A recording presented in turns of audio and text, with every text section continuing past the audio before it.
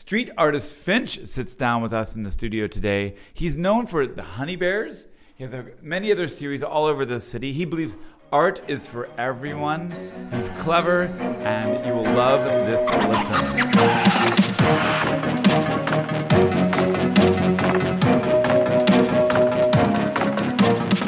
Oh my gosh. Thank you, Fnnch, for coming into the studio here on Sacramento Street. We got to name this place, actually. But okay, I'm going to ask you beginning questions where you began later. But I'm curious about a year ago, I was researching you, and you had this article in the 7x7.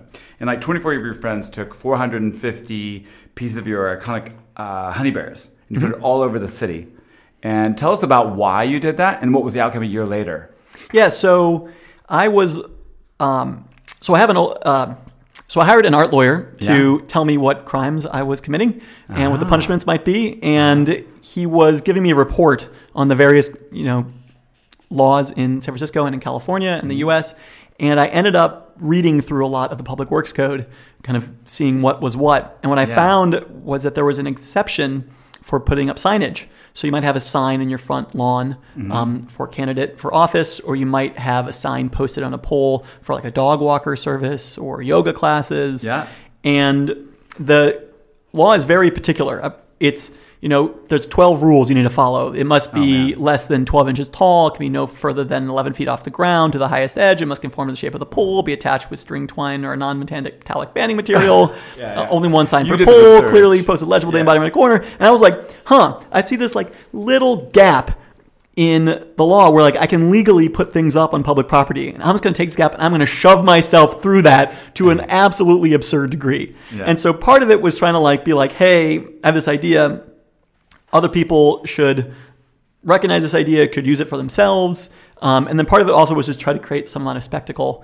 And so, I had printed and die cut about 400 honey bears onto like a waterproof paper, complied with all the rules, and then sent everybody out with a bunch of zip ties, which conforms with the law. Yeah. And so we plastered them all up. And part of the point, I was trying to tie some sort of a social message into it. There's always the spectacle, but kind of the best art is if you scratch the surface, you can get down maybe one level deeper with some things more interesting. And so I had also discovered that the Public Works Code, the definition of graffiti is wider than the California's definition of graffiti. So graffiti is any mark, etch, inscription. There's 20 words. That is, painted, scribed, and then in San Francisco, it says affixed or applied. Right. And what that does is that all of a sudden covers wheat paste and stickers, which are two very low damage forms of street art that are done all over the world. So wheat paste is basically you print out your art on paper and use a wallpaper paste to put it up outside. And a sticker, obviously, it's everywhere. Everywhere, right? And so this is huge in Europe, huge in Los Angeles or in New York, and we have it as an elevated crime. It's a misdemeanor instead of an infraction. Right. So that's a real crime instead of a parking ticket. Mm-hmm. And so I thought that was egregious, lame. Yeah. So I then turned I was like, if I can legally do this sign thing, but I can't put a little tiny 4-inch sticker on a pole, I was going to kind of show the absurdity of the law. Yes. Was 450 of them, was that effective? Yeah, it got people's attention. Mm-hmm. The downside of it, I would say, is that people who like me took them for themselves, and people who didn't like me tore them down and threw them away. And so I thought they would last for I was allowed to have, I think it's 70 days. And so I had a whole takedown plan scheduled. And I know it wasn't the city that did it because I'd done some work with the East Cut, which is the community benefit district that controls what was Rincon Hill and part of Soma. And so I gave them the heads up being hey, your street team cannot take these down. It's illegal for you to take them down. Only I am legally allowed to take down a sign that I posted. Interesting. And so I know... Also part of the wedge you were putting... Yeah, the wedge, I was it's legal. So anyway, they made it up for 4 days or something before... Really? People took them. They were literally all down. All gone, yeah. And so that was a little disappointing because I wanted my 70 days. My legally prescribed 70 days. But it was still good. You could have an expiration date on the next one, at the very bottom of it. So please do not remove until... I was November 21st. I had some text that said this is legally posted under... Oh, really? Yeah, Public Works Code, Article 3.1, Section 158 on the left, and then I had the posting date. By law, you have to have the posting date in the bottom right-hand corner. Oh, wow. And so I was complying. So I've been intending to get back to doing more of this because it's fun, frankly. Yeah. I did end up doing another project. Like one of the ramifications is I ended up working with the Presidio, I think it's Presidio Hill School, which is probably not too far from here. And I met up with the 5th grade class, and they all drew. My idea was like, just draw anything you want to draw, and then we'll like tape them up to poles. And then they had the idea like, hey, why don't you come in with like a honey bear template, and then we can like decorate them. And so it's kind of like dressing up your Barbie or Ken doll or something. So I had all these blank, either a bear that was bald or a bear that had a cap on, or just the outlines of a bear so they could color it in. And they made a whole bunch of them, and they posted them all over Clement Street. Yeah. And so I thought that was cool because I was trying to, as a kid, even frankly as an adult, you don't necessarily have an outlet for your art. Some people paint recreationally, but you don't necessarily have an art gallery to show you, or a venue in which you can get your art to the world. And so I figured, what's nice about street art is that it empowers you. You have to choose yourself. And if you're willing to be like, okay, cool, I'm going to do this, then you can do it. You can do it. Right? And be judged. And let be the judged. public judge. And let the public, actually, one of the things that's beautiful about street art is that it's very sink or swim, right? Like if people don't like it, they will tell you. If they like it, then they will support you. And then that's kind of the path I took to being a full-time artist, was just doing a lot of stuff outside. And then people were like, cool, I like this. And then, pieces can start to fall from there. So I wanted to kind of give that feeling to someone in the 5th grade. And so that was a successful... So this seems like quite a successful movement or adventure, and you were even trying to work with the board of supervisors, right? Yeah. So any movement on that? Not really. Yeah, I made the petition. I have no feedback has come back from supervisors to me. Yeah. So if someone read it, realistically, I never expected anything to happen. Frankly, there's bigger issues in San Francisco than our inability to post up stickers. It is a bummer. You hear a lot of people talk about SF in like the 90s and the crazy amount of posters that were on all these poles. So it used to be, what happens a lot of times when you cut way back, say on graffiti, one part, you also cut out street art, right? So you have this, desire to clean up some neighborhood, and then you also manage to squash some amount of culture. Right. What's the balance of the weird stuff that you don't want and the cool stuff that you do want? Like, how do you keep one without the other? Obviously, it's very tricky. But anyway, we have this sign law. So if you're listening to this and you want to express yourself, Fnnch.com/sign has all the rules. Oh, good. You can conform with all the rules. It's pretty easy. You just put it on a sheet of paper. Fnnch.com, Fnnch. Yes. .com. Sorry. Yeah. Yes. I joke that I'm too poor to buy a vowel. So what is the story behind the bears? So really, they just make me happy. Yeah. And I was doing them as street art, which, if I can give a brief definition. So to me, it's a 2x2. So you've got art and not art, and you have commissioned and uncommissioned. So to me, commissioned public art is a mural. Uncommissioned public art is street art. Uncommissioned not art is graffiti. And commissioned not art is like advertisement. And I'm going to define art. Good. There we go. That's my definition. People can argue about it. Yeah, I'm going to define art. I'm following you. I'm defining art as anything you think is art. I'm going to give a very super post-Duchamp view of this. If you think that's what you're doing, that's what you're doing. Yes. So I would end up lumping some people that think they're doing graffiti in as street artists because they're really trying to stylize their letters. But most people who do graffiti, if you ask them about it, they would not tell you they're doing art. I don't think they're doing art. No one thinks they're doing art. So we're fine. No argument there. Anyway. I actually lost where I was getting into this. The bears. Yes, the bears. So, thank you. So, I'm going out and I'm painting at 2 a.m. or 4 a.m, and I'm putting stuff up on public property. A lot of mailboxes. And the idea I had was to create cognitive dissonance, where you know that the thing is illegal and is, say, bad or wrong. I'm doing air quotes. You can't really hear that. Air quote bad. But you like it, and therefore you want it to stay. And then in trying to resolve this cognitive dissonance, you have to come up with some conclusion, like maybe the Postal Service should have a mural program, or maybe people shouldn't paint over it, or maybe there's a difference between graffiti and street art. One of these things exists. Or maybe I should commission a mural to be in my house. Like, all these things are potential resolutions. And so I was exposed to this idea from Banksy. I was raised in where all things done illegal were bad. Like a good, American. Yeah, it's very cut and dry. Yeah. And then certainly by college, the idea that all laws are correct, was becoming started to dissipate. Yeah, a few cracks in it. Yeah. And then at some point, I'm like, it's clearly enriching to the community to have some of this illegal art. It's clearly negative to have some of the things that are being done illegally. I can tell the difference between these two. That's interesting. It's hard to write a law where you're like, the good things should stay and the bad things should go. Obviously, that's complicated, but subjective. But what's nice about the honey bear is that it's really happy and Yes. people like it. So if I'm trying to create that cognitive dissonance, this is like a tool where like if the medium is controversial, then the message should be non-controversial. So that was part of it. And yeah, I mean, it's also that a lot of people think that graffiti is gang related. And there are graffiti crews, the group of people that hang out together and watch out for each other's backs. But these are typically like age 12 to 16-year-olds going out and having a good time on bicycles, right? This is not like hard hitting. There are there's gang graffiti, but in the Mission, there's not really. And this is a very widespread misconception. Like, there is no chance that there's a honey bear gang. Like, it's not, the Sharks and the Jets out, if they bring zip guns. Are you the leader of the honey bear gang? Exactly. Yeah, we're all out there having like dance-offs. Did someone frisk you on the way in? Yeah.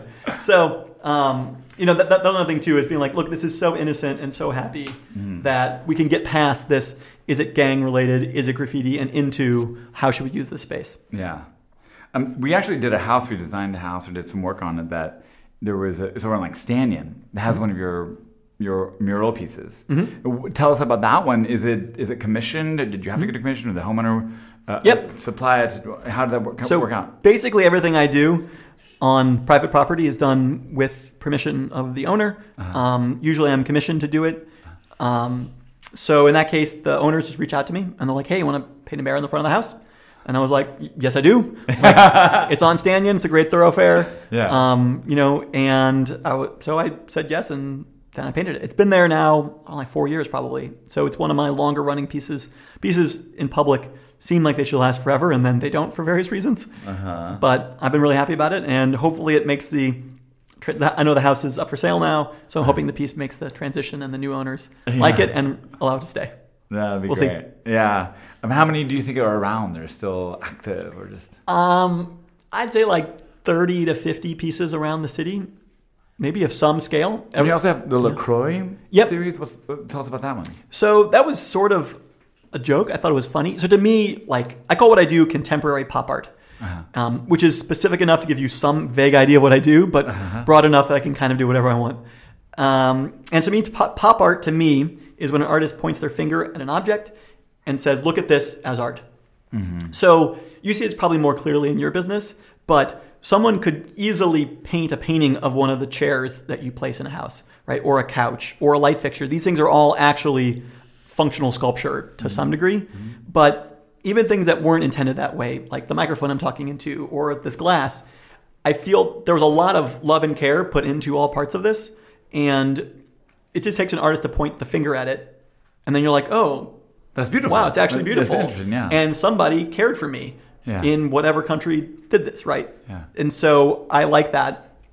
LaCroix, I did that series 2016, and it was maybe, a little before peak LaCroix. And I organized a show around it in kind of an underground art space in the Mission, and it just went viral. So it started off with someone's Facebook page, went to Eater SF, went to the Chronicle, then ended up in the Washington Post, Vice, Food Network magazine.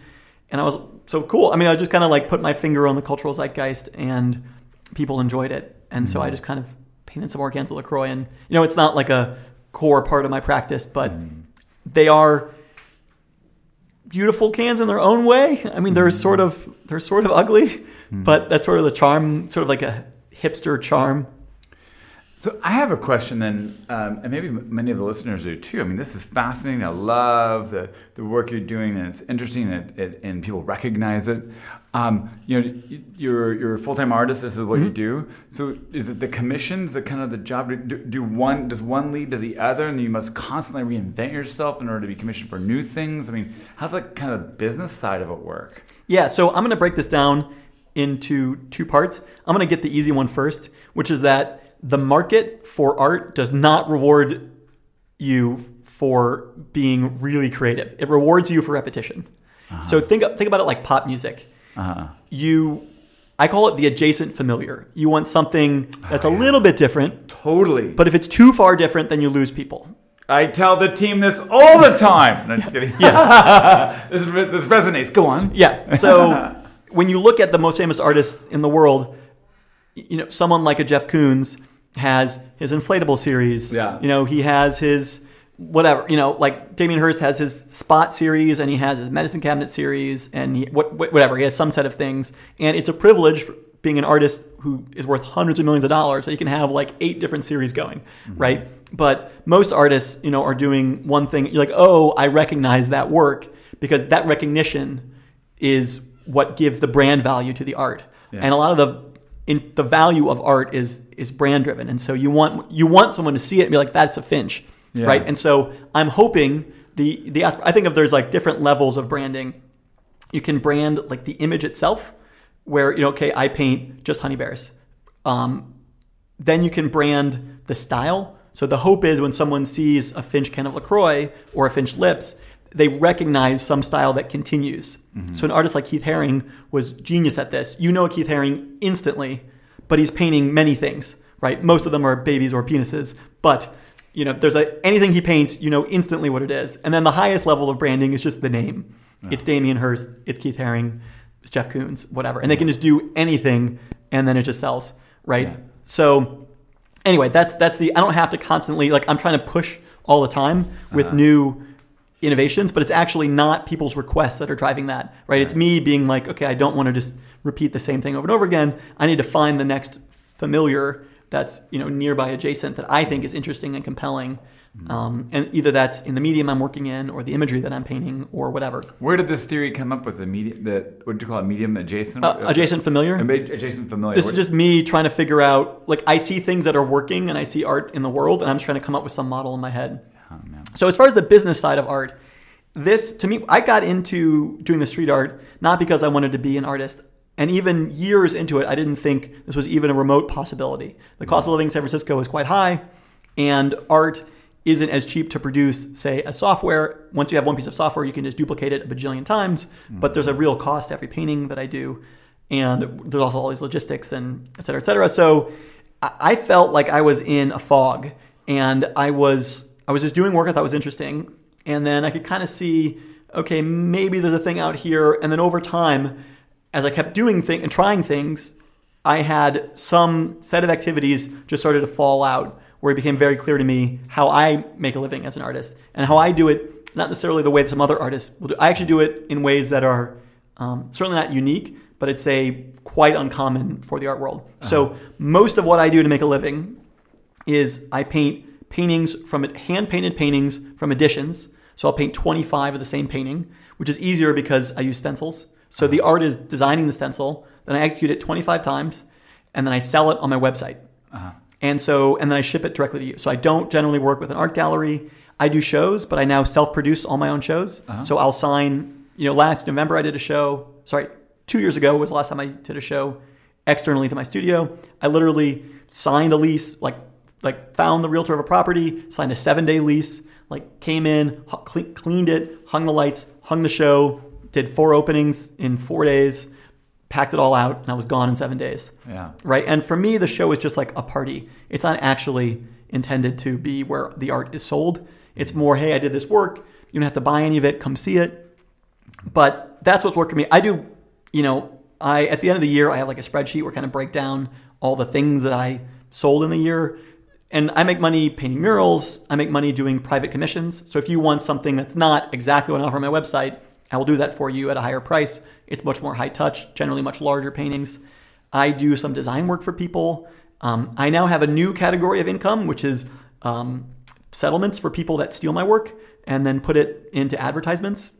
So I just tell my lawyer, hey, look, someone stole my work again. And I don't want to endorse these people. This happened to me yesterday. Someone was selling their hats, and my art and signature, so selling hats, and my art and signature were the background on their big email blast. I'm like, cool. So, I make a couple $1,000 a year just doing that. Gosh. Just pointing the lawyer at it and be like, okay.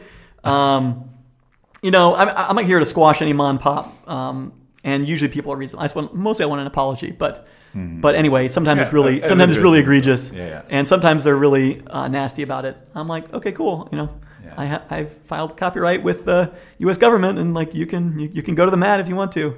But yeah, mostly the majority of the income, over 50%, comes from direct to collector sales online, and that's what works for me, and I'm gonna keep doing it. Yeah, that's great. So back to the beginning. So I read you're from St. Louis, the Lou. Yes, you can call it that. That's fine. Yeah, I'm from a little town northeast of Kansas City, Missouri. Okay, from like a little town. Okay, but so I know when you say I'm from the suburbs of St. Louis, I know what that looks like. Yeah. And I know when you say, and I've read that there was no graffiti or there's no street art, there was no much of art or at all. Not where I lived, at least. Yeah, not where you lived. I understand all of that. Yeah. So how did you start into the art world then? Yeah, so I think we all start off as artists, and at some point you realize you're not very good at it compared to you're marginally worse than some other 4-year-old, right? And then you kind of can build this model in your brain that like, I'm not very artsy. And then you just stop doing it. And then that 4-year-old who's better wasn't actually that good anyway, but they get all this positive encouragement and then they end up being an artist later. I was kind of in the middle. I never felt like I was very good at art as a kid. But I still was enthusiastic about it. And then when I was 14, I ended up getting involved with a video game, becoming an illustrator for it. They needed an artist. It was all volunteer run. And so I started to illustrate. And I was very bad at that. But the benefit of being 14 is that you have a huge amount of time on your hand, just to be bad. Yeah. And it turns out getting good is mostly doing things, being bad at it, and then eventually you get better at it. And so over time I got to be more reasonable. And then I kind of kept those skills up through college. I didn't use them very seriously in college, but I worked on posters and T-shirts and things. And then after graduation, I was not working as an artist, and I ended up in a position where I felt kind of stifled in the work I was doing. And so I wanted some kind of an outlet. And so I realized that I'd seen the work from Banksy, I'd seen Shepard Fairey, and I realized that the kind of illustration I'd been doing as a kid could not be more perfectly suited for designing multi-layered stencils. I have, at this point, or 18 years of experience working in precisely the way that you can design. I mean, my way of doing it is not the only way to do it, but it was sort of like most efficient. It just happens to work. Yeah. And so I think part of what has my work stand out a little bit against other people's work is that there are very few people my age or who end up in street art, who have that experience in Adobe Illustrator, doing super flat, multi-layered with very few colors. Yeah. It was just totally random how that ended up happening. So I was like, cool, I think I have something interesting to paint, and I'm just going to go paint it on a sidewalk over here or on a mailbox over there. When you do it on the street, are you using the stencils just the same? Yeah. So it's faster. Or more precarious. Yeah. But it's spray paint, just like all spray paint. Yeah. Most of stenciling is waiting for paint to dry. Yeah. Because the next stencil will rip up the paint, rip up wet paint. So there's a lot of patience. Hairdryer. Yeah. Battery-powered hairdryer? Yeah, exactly. Totally inconspicuous. You can bring a big gasoline generator and just plug in and nothing going on nothing here. To see here. Yeah. I mean, if you did it in a high-vis vest, no one would question you. I know, it's true. One of the things I learned over time is, at this point I'm mostly doing stuff on commission because they pay you for it and you do it in the sunlight. Yes. But at the end of my I still do some street art, but at the end of my main push into it, I was just going out at noon into public parks and painting. Because everyone just assumes you know what you're doing. Yeah. I mean, you can do anything in this world with enough confidence. You're going to show up and start painting on the sidewalk. Yeah. And I remember I was painting these that's funny. These dog walkers in Dubois Park, and there was a school that was in recess when I was doing it. And so I started being okay, the city had painted these dog walker symbols to show where dogs should be on leash. And so they had a bathroom sign man and a lumpy German Shepherd. So my very first ever stencil was just painting out the German Shepherd and sticking in a poodle, just white, all white. Yeah. And over time it evolved into being more complicated. So I did a Keith Haring dog. And so I'm explaining here's the Harvey Milk Center, here's Keith Haring, kind of drawing some parallels there. And then, here's a Jeff Koons dog I'm doing. And then here's Snoopy. And the kids, so they're following me around as I'm painting. completely illegally, by the way. And then eventually they reach the bounds of their recess. They can't not allowed to go any further. So they go back, get the teacher, and then we all go even further in the park, and I'm continuing my lecture. And at the end, they give me a standing ovation. Oh my god! And then I take off, right? And everyone's like super happy, and it's all very positive. I'm like, cool, okay. Like I was just, kind of just own it, and like the world will comply if it's good. If you're like tagging your name, like someone's going to call the cops on you, right? But if it looks you've mentioned Banksy a few times. Yes, must be a peer of yours. I don't call it a peer, but superior. You're a fan? Yeah. So he had that art piece where it destructed after somebody purchased it. What was the purchase price for that? I think it was $1 million. Yeah. And did you think that was cool? It was amazing. Yeah. It's worth way more after it becomes world famous than it is before it becomes world famous. It shred and just kind of stuck there, didn't it? It wasn't supposed to get. He claims it wasn't supposed to get stuck. I think the piece is even more compelling stuck. But if it had fallen all the way through, the final work would be an empty frame with a shredder built into it and a pile of canvas on the ground. Like that's modern art for you, you know. And again, one of the things that's bizarre about art is there's a painting called the Rockefeller Rothko. Rothko was an abstract artist. I guess I don't remember the exact decades, but whatever, 1900s. And one of the Rockefellers owned a Rothko, and it's just worth more than comparable Rothkos. Yeah. It's since been sold. It's because of who owned it. Yeah. So one of the things about art is like the provenance, who has owned that piece, what collection. So if it's been in a show in this museum, if it's been in the possession of this owner, like if Madonna owns a piece of your art at all, it's now worth more. But if she owned that particular piece, it's now worth even more. And so that's kind of like the branding of the piece, right? So when you own the shredded Banksy, everyone knows what you're talking about, right? And so that's just worth way more than, it was a girl with balloon, which is a pretty common image that he does, in a super gilded, extremely heavy frame, right? And so like that's not nearly as compelling as the shredded Banksy. Yeah. So the owner is probably stoked, right? Super stoked. First shocked, then somebody gave him the minnow. Someone tapped him and said, "No, you're stoked, dude." Yeah, exactly. Like you just got $500,000 instantly. Yeah. Like congratulations. Painting for sale. Anybody buyer? Hey, what role does Banksy play, or any artist for that matter, in society? So this is a good question. And in my dark moments, you ask yourself, like, is art important? And I have some answers for this, and I'll touch on a couple of them. Banksy in particular and Shepard Fairey as well have directed their art towards more political ends, and so you can say, okay, fine, he's able to shine a light on the Syrian refugee crisis. He's able to shine a light on pollution, whatever it is. Money in politics for Shepard Fairey is very common, and that's great. Actually, if people will pay attention to this thing that wouldn't pay attention to it otherwise, I think that's fantastic. There is obviously a lot of artists that aren't political, right? Like Rothko wasn't trying to make some political statement. So one of the things that I think about is humans have the ability to do what's called intensity matching. So you could say, this shade of yellow is as bright as this sound is loud, as this coffee is bitter.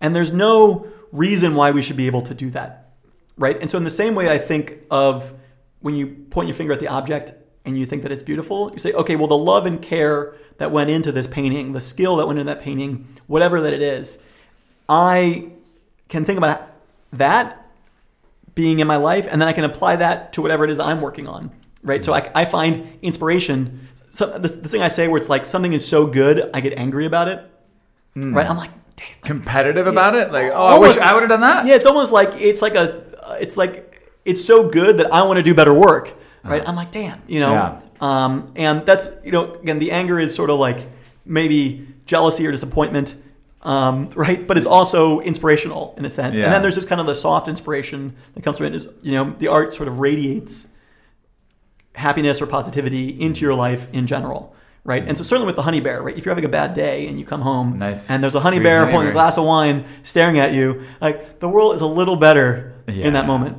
That's cool, man. What art do you identify with the most? In terms of my work or just what do you have in your fan? house? That's so almost all the work that I buy is street artists around the world. A lot of them in the Bay Area. So partly I have knowledge in that domain. And so what I find funny actually is the more I got into street art, the cheaper the work I was buying became. Because I don't just know about Banksy Shepherd Ferry. I know about the kid on the street corner who's doing character graffiti, who might want to be an artist, and maybe I want to buy one of his paintings to kind of help angle him in a good direction, or maybe I just have some appreciation for it because now I know the whole kind of domain that's possible in this field. So oftentimes I have pieces in my house that to me are like really cool. Like, oh, well, the toasters were like some of the original street artists. They were like contemporaries of Banksy, in England and Deface, and they haven't taken off as much. So like, I can't afford those people, but I can afford this thing, and it's cool for this historical reason or whatever. People are like, oh, cool. I've never seen a toaster painted on a canvas. So yeah, as far as my work, I basically think of it as being like Warhol plus Banksy, sort of like the pop art imagery and sensibility combined with some of like the street art stenciling, like slightly nefarious techniques. I also happen to really like all the color field people, like Frank Stella. Oh yeah. Or I just like color. Yeah. Just like period color. So when you see like a painting from Ellsworth Kelly and it's just blue, something about that feels incredibly good to me. And so I'm not trying to do that, but my work is trying to have very solid blocks of color. So you get a pure expression of red or purple. What are some of the memorable responses you've had from some of the people who have viewed your work or commissioned your work? What are some of the ones that stick out? Yeah, I have a good story about this, probably the most extreme in terms of me thinking I actually have a positive impact on the world. So I was in communication with a woman for a commission, either for the outside of her house, inside of her house. And she ends up having a seizure and goes into a coma. She's in a coma for 21 days. And her husband picked up the thread on email with me in conversation, transferred it over to his email, and then she recovered from the coma and was put on a rehab. I don't know how long she was in the hospital, many weeks. And so I basically timed a painting. She's a photographer, and so I did a honey bear with a camera. And I did bears to be themed after them too. And they have like a 1-year-old daughter, so I did a bear. The representation of the daughter is just had a pink bow in its hair, and so we basically timed it so that the painting would get installed in the house, like right before she came back from the hospital. And it was sort of, she'd, had some pictures of my work up in the hospital room to kind of like stay positive about things because she photographs a lot of street art, during her recovery, and so even though I have nothing direct to do with this recovery, it was sort of maybe like a point of sanity for the husband to be able to do anything at all, right? Like the doctors are doing most of the work. I mean, he can be there to support and provide food and whatever, but just trying to get something positive in it. And then she comes home and sees the painting and cries, and now there's sort of like a commemoration of, well, one, the house is enriched with more beautiful artwork, but that it being kind of a happy end. And trying to make something good out of something bad. And so to be involved in that was actually moving to me because I sometimes feel like, oh, I put the art out there and, I'm just trying to make the happy happier, right? Not necessarily trying to whatever, get into the depths of things. But I'd say beyond that, because I do public art, I get a lot of people who talk to me about it. And it's mostly just people who just feel happier about their lives, right? They see a mural, they like to spot them and they feel like it's a game they play with their kids or their spouse or whatever, or with themselves, right? They like to tag them on Instagram. Sort of just being a presence around the city that kind of feels like San Francisco, feels like home, feels a little bit happier, right? I'm trying to make people just a little bit happier, right? Like I don't have these huge, change the world and clean up the ocean. Clean up the oceans, yeah. Yes. Me and my boat and my honey bear, we're gonna go clean up the oceans. What is your dream project? Honey bear on a skyscraper. Really? Yeah. I mean, this bigger is better at some level. Amazing. So the current largest one is 28 feet tall. But why not go taller? So then you have to print it out and use that paste, or you've got to get up there on the window washers, apparatuses, and drop it down. I mean, geez, it could be 100 feet wide. Yeah, I mean, sky's the limit. So the biggest mural I've painted is 35 wide and 50 tall. I'm hoping to paint a mural, if the weather permits, next week. That's it's 2 towers, but the sum is 50 foot by 50 foot. So the first time I painted a really big wall mural, halfway, I was really nervous. I was literally having midnight wake-ups. Be like, I've committed that I can do this. I've said I can. I've practiced on smaller scales. I have all the theory. But when you actually get up there, 50 feet in the air on the suspended scaffold and start working, right? And it's all stencil based. So you have to trust the system, right? Is it going to work? About 4 days in, I'm like, we can go 100 feet. I was like, if this works, it doesn't matter anymore. I can do anything at any scale. Yeah. And so now I know that, and I can just more confidently get these projects. So it's still stenciled, and you have like 4 foot by 4 foot stencils that you kind of mathematically blown up and worked out, and then that's it? Yeah, I'll give the quick description. So I got my technique from Shepard Fairey. He's an artist he's most famous for the Hope poster for Obama. Okay. And so I basically stalked all the videos online of him doing it, and then he came to San Francisco to paint. I had a couple of questions, so I just walked up to him. I was like, hey, I've got questions. And I got like the last bits. He was super, super gracious about it. So the technique is you print out your image onto paper. I have a 36-inch wide printer. That's pretty common. Okay, yeah. So you print it in 35-inch wide sections because you need some margin by about 54 inches long. And then you trim off all the white on the edges. And so you basically like grid it out. So you've got however many sheets of paper, right? So I might spend $500 in printing fees alone just to print it out. And then you use spray adhesive to put the paper on the wall, and then you cut out a shape, and then you fill it with paint. And the paper has no rigidity, but the wall does. And so it provides the rigidity of the stencil. And the bit that I didn't understand that I had to ask Shep about is that you can then return that piece of paper that you removed and then cut another shape that touches it. And you can remove and replace until everything in that sheet is done. And you just work a couple pieces. I like to work a whole row at a time, like at the whole width of the wall, or maybe even like too tall. And you kind of just, cut it, and then you just put it on the next one. And so there's some, there's some asterisks in the corner where how to get from sheet to sheet, but that's the basic. Do you go clean that up later, or do you just, because you can't see it because you're so far away? It's already gridded, so it's just as long as you trust the process, and as long as you have a level to make sure you're straight. Yeah. Usually I prefer to use like the roof or the wall, something that's like truly level, as opposed to jumping right in the middle of a wall. It really is just like a trust the process kind of thing. Yeah. And I did this mural, the 35 by 50 foot mural was done in St. Louis, and we did it, it was 7 12-hour days in, 100% humidity and 100-degree heat. And it was rough, but it was just like, it's a really big wall. We're up there on a cherry picker, 50 feet in the air, and you just bump rock music, and you just go sheet after sheet after sheet after sheet, and can after can after can after can, and you just kind of just work your way down the wall, and it all worked out exactly like I planned it. Yeah. And it's one of those moments where like, I've done it enough times, it's nerve-wracking. One of the problems with spray paint is that it can go places you don't want it to go. Yeah. So you really need to keep everything running, and you can't fail. Like oftentimes failures are catastrophic. And so you just, just go, and then it works. Because that sounds pretty super. What do you think, what would your superpower be? If you could have one. If I could have one. Not that you don't have one, but yes. What would your second superpower be? Flying.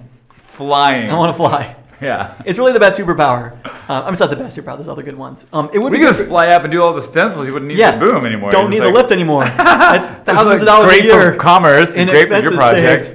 It's also like flying commercial is overrated. So if you could just Superman from here to private, Tahoe, you can like, small, Yeah. I can just, pew. That would be swell. Also, no more traffic. Oh, man. Drones. That'd be such exactly. a savior. Drones, but me. Okay, professionally, I guess you said like your goal here is to do something that is a skyscraper. Yes, honey bear skyscraper. If anyone listening has a skyscraper that wants a honey bear. Mark Benioff listens all the time. Yes. There's a big one downtown. I don't know if you've seen it. He's into art. They got art at the top. Well, one of the challenges with skyscrapers is a lot of them, like Salesforce Tower, are all glass. So there are a lot of buildings that are older that have one wall that is completely beige, right? So there's a lot of street art in the former Soviet Union because there are a lot of those walls, right? Just big, flat, concrete. Like they're the ugliest wall, but the best for painting. And so, we got to do something to spice this up, comrade. Yes. That's what they say to themselves. Exactly. Fnnch, what would you like? There one more question after this question. What would you like people to know about you that you want to tell? I don't know if I have anything in particular. Don't about me. I'm a real person. I'm just out here trying to do good work. If you like it, thank you. If you don't, I'm sorry. Yeah. And then tell me then, what is, okay, so, my daily work and all this, I mean, I appreciate what you're doing. I love the happiness that you kind of provide, like the poppiness of it you talk about. And yeah, it makes me smile. Good. They make me smile. And I do love them. No, what we do every day is try to make, homes feel a certain way. We're trying to amplify people's lives when they come home at night, and that could be they either need to be soothed and calmed down, or they may have a dreadfully boring life at work and they need to be amplified and feel excited when they come home. So we're just trying to make a mood, make a feeling. And so with that, I always like to ask this question, what is your favorite room in your home, and then why? Yeah, so my favorite room is my bathroom. And my house was almost entirely destroyed in a fire. And so I had the unfortunate but privilege of completely remodeling it. And I just thought we did a really good job on it. So my architect found a reasonably priced stone that we could put on the ground and the walls. And so there's just like a seamless entrance into the shower, and it also goes up behind the sinks, and it's on the ground. And I like natural materials. I'd rather have something be wood or stone than plastic if I can, or metal. It's also kind of natural in the middle, let's say. So I just think that I just did, I had never remodeled a house. I was sort of an unwilling remodeler. A lot of people, they think about it for a long time and they have visions and they plan or whatever. It was sort of like, okay, well, my place is completely unlivable and I could build it back how it was, but it was built in the 1800s, and so that's not very useful for modern society, so I guess I'm going to remodel. And so I had no prior experience, or I had no planning, and so I was just happy that it turned out so well. And every time I go in there, I've got the his and her sinks, and everything kind of got laid out nicely. And so it just makes me happy that I managed to do, I was collaborating on a project that had an outcome that I really liked. Yeah, right on, man. Well, thank you so much for coming and bringing some artistic spirit here to our studio. I know this is going to be a fun listen for so many people, and I'm very grateful. So thank you for having me. Yeah, rock on.